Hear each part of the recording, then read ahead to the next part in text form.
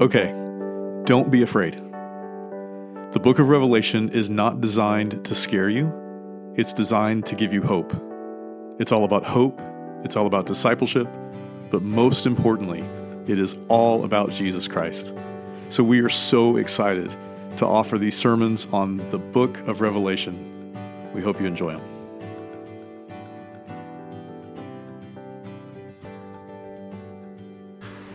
Most of you know that we've been on a journey of several months walking through Christ's revelation to John.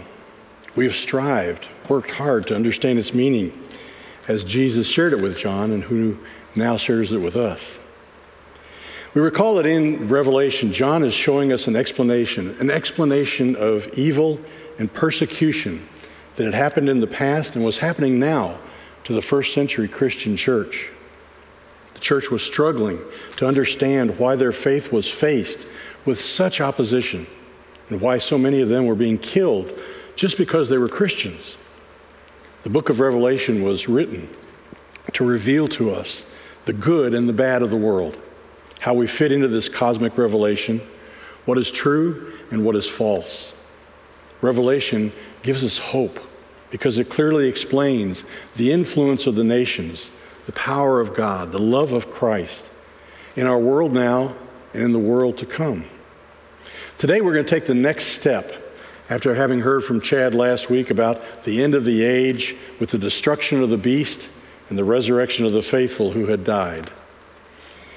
We've covered a lot of complicated information during this season of Revelation sermons, so I thought it would be wise for us to pause for a moment this Sunday to get a little broad overview of the themes that have been revealed to us in Revelation, the big ideas that are so vividly illustrated in John's visions. So in case you missed a Sunday, or in case you're just a little overwhelmed by all of this, here's a little brief recap of Revelation so far. First, there is a throne, and Almighty God and Christ the Lamb rule from it. Today's scripture is the seventh description of the throne in Revelation. As Beth just noted, that's a special number in the Bible, and especially in Revelation. It's the number of fulfillment and completion. And so now our view of the throne is complete. On this throne, God is inseparable from the Lamb, and vice versa. God and Jesus can be called the Alpha and the Omega. They rule together on one throne. Next, there is a reality of evil and empire in this world. Evil is real. Empire is now. It always has been and it always will be, whether it's Babylon or Greece or Rome or some other government or culture. Empire engages humans in behavior that bring disorder among the people, between people, and separation between people and God. Empires of this earth promise life, but they deliver death, both spiritual and physical. God deals with evil and empires, and we may trust him to exact his vengeance upon the evil of this world. Next thing we've learned over these last few months is that people are tempted by idolatry and immorality. People in general and Christians in particular are easily seduced by empire's idolatry and immorality because these practices become a civil religion. Our culture becomes the thing that we worship. We easily forget who is our true master. Next thing to remember is the church is called to covenant faithfulness and resistance. In the midst of the empire and evil of this world, the civil religion, the church is called to resist it due to faithfulness in God. This faith requires commitment, and it may well result in suffering. The call of the church is important and necessary, but it's not ever easy. Next, the Christian life conforms to a pattern of Jesus Christ and the martyrs, those who have died in their faith. Christians are called to a life that is faithful, true, courageous, just, and nonviolent. It's not passive, it's active. The church creates communities of faith as alternatives to the empire's culture of death. Whoa, this is a lot. It's a ton of information. It's no wonder that Christians over the ages have been bewildered and overwhelmed as they attempt to take in all this information in Revelation. We've covered a lot of ground, and now we're heading into the home stretch of this marvelous scripture. Today, we're going to be talking about another aspect of this reality, the reality of judgment. In our reading of Revelation up till now, we've seen that the evil of the world, the empires of the earth, have been dispatched and destroyed by our all-powerful God. Now, Christ is going to turn his eyes upon us, and we will be asked to make an accounting. It's the day of final judgment. So let's jump in and let's hear how Jesus reveals it to John. It's from Revelation 20. John writes, "Then I saw a great white throne and him who was seated on it. The earth and the heavens fled from his presence, and there was no place for them. And I saw the dead, great and small, standing before the throne, and books were opened. Another book was opened, which is the book of life.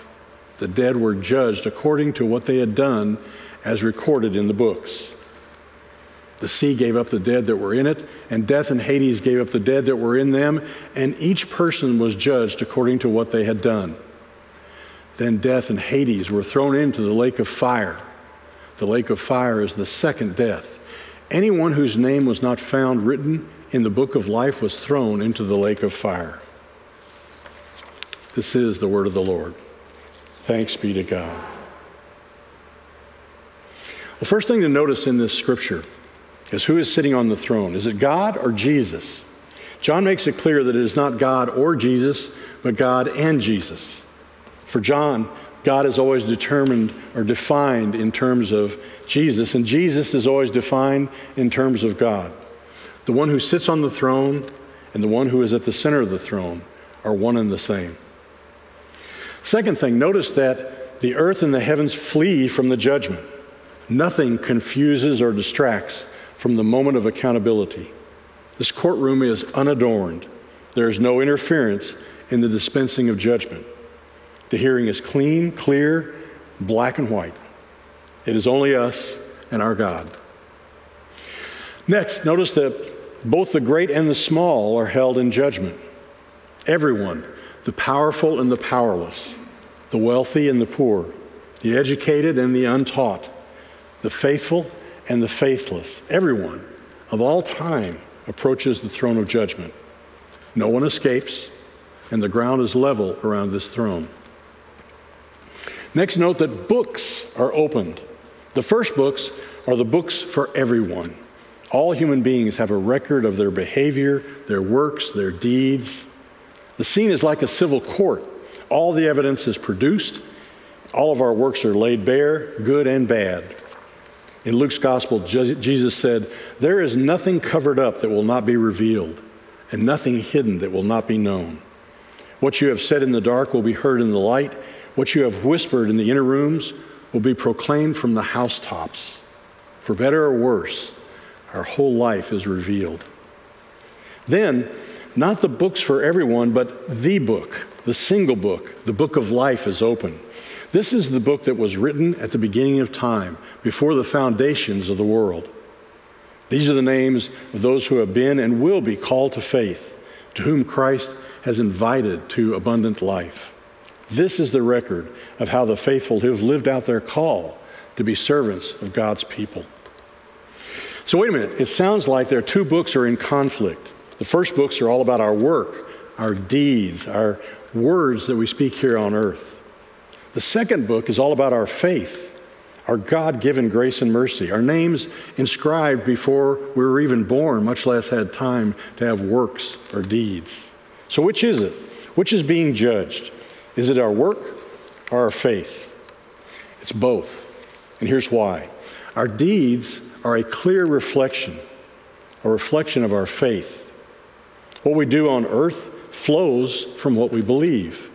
Faith is revealed by our deeds. It defines the depth of our trust and obedience. Jesus says on the Sermon on the Mount, "By their fruits you shall know them." Our works here on earth are the fruit of faith. Our deeds clearly display our character. The first books reveal to us and to God everything that we've ever done and how that reflects the fruit of our faith.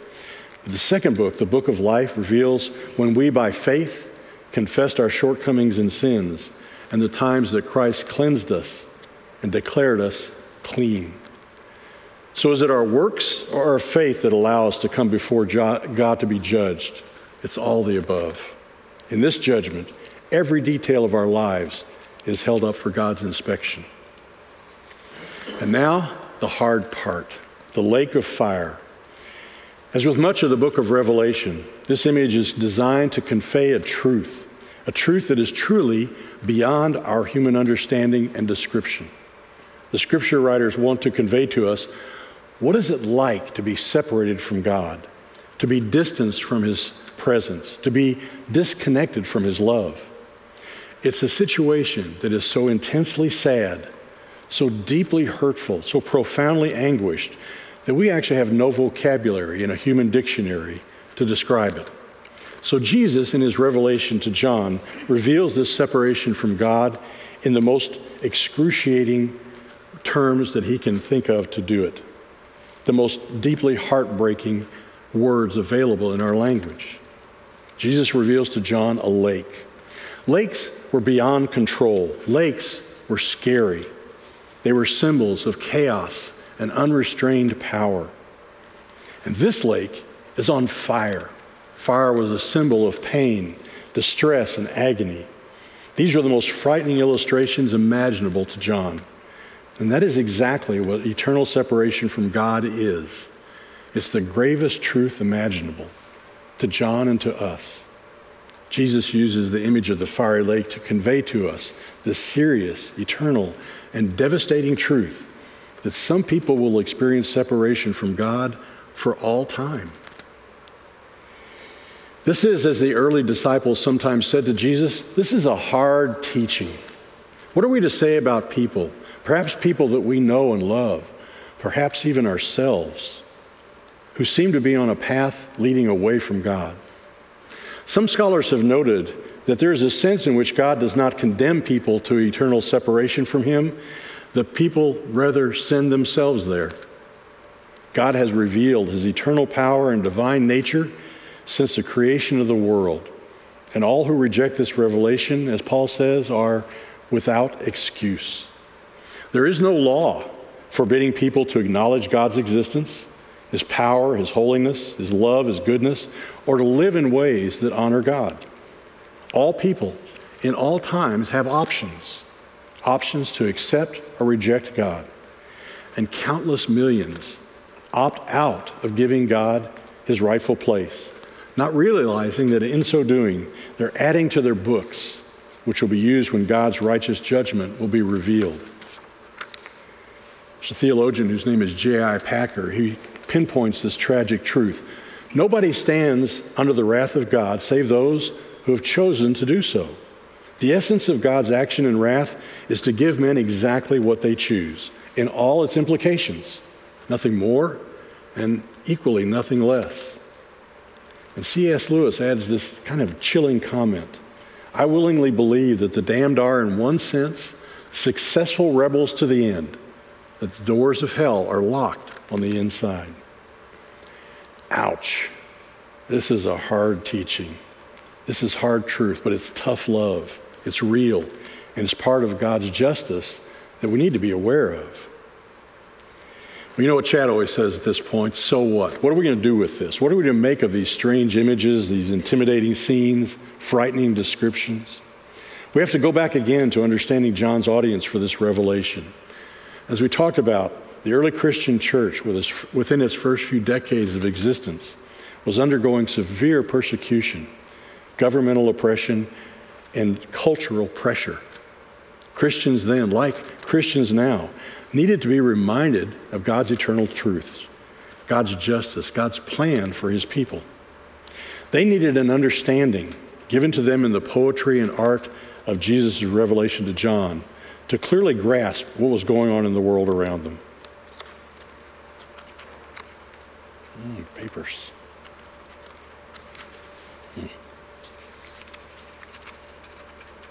Well, some difficulty here. There we go. They needed to remember not only their history, but their current situation to see clearly for themselves how it all fit together for good. So here's the good news from today's scripture. God and Christ sit on the throne, as they always have and always will. God is eternally sovereign, and he has the last word about human destiny. God's character is vindicated. We're reminded that he is utterly holy and just. The evil and empire of this world have never changed God's rule and never will. And there will come a day when every human being, everyone, great and small, will have the opportunity to receive God's justice. This is good news for the faithful, who all too often are faced with injustices in the world around them. The books will be opened. Everyone's life will be judged by their works. It will be clear who has been the master of the lives of every person. And the book of life will reveal those whom God has called to faith and how they handled their life of the gift of life abundant. There will be this final judgment for every person. Some people will be drawn into the presence of God to live in harmony and light forever. These will reside in the many mansions of Christ that he's prepared for those who believe. At the same time, those who have willfully and repetitively chosen to turn from God, to dishonor his creation, to oppress his people, they will suffer eternal separation from him with all the regret and all the sorrow that entails. A few years back, the men of our church were doing a study about authentic manhood. We were searching for a clear and succinct definition of what it means to be a godly man. In other words, how could a man determine if he's doing it right, if he's living life as God designed him to live it? We discovered this definition of an authentic man. A genuine Christian man leads courageously, accepts responsibility, rejects passivity, and lives with the end, lives with eternity in mind. Real men in all times remember who their master is. As the men of our church discussed these concepts, we found that last part of the requirements for manhood to be intriguing and challenging. So today, having read much of John's revelation, what does it mean to live with the end in mind? It means that always, as we live our daily lives, every hour, as we make decisions, as we choose right from wrong, just from unjust, faith over empire, good over evil, that in all of those situations, we have to recall that each of those decisions has eternal implications. Every deed, every word, every action is recorded and remembered by God, and we will all someday face a judgment. This is good news. Justice is good news. Grace and mercy is good news. Faith is good news. Tell me who your master is, and I can tell you how this story will end for you. Learning to live with the end in mind, remembering to make our daily choices with eternity in mind. For the Christians of the first century church, this gave reassurance and hope. And for Christians in our time, living with the end in mind gives that same reassurance and that same hope. Let's pray. Father God, we thank you for the beauty and poetry of Christ's revelation to John. We are learning to see this complex scripture with eternal truths that you have revealed to us to guide our lives and give us peace and comfort. Allow us to continue to study this wonderful book and be led by its teaching. For we pray it all in Christ's name. And all God's people in one voice said, Amen. Thanks for listening. You can find us online at www.fpc-kingwood.org. Our services are available on our website, and find us on Instagram at FPC_Kingwood. We'll see you next time.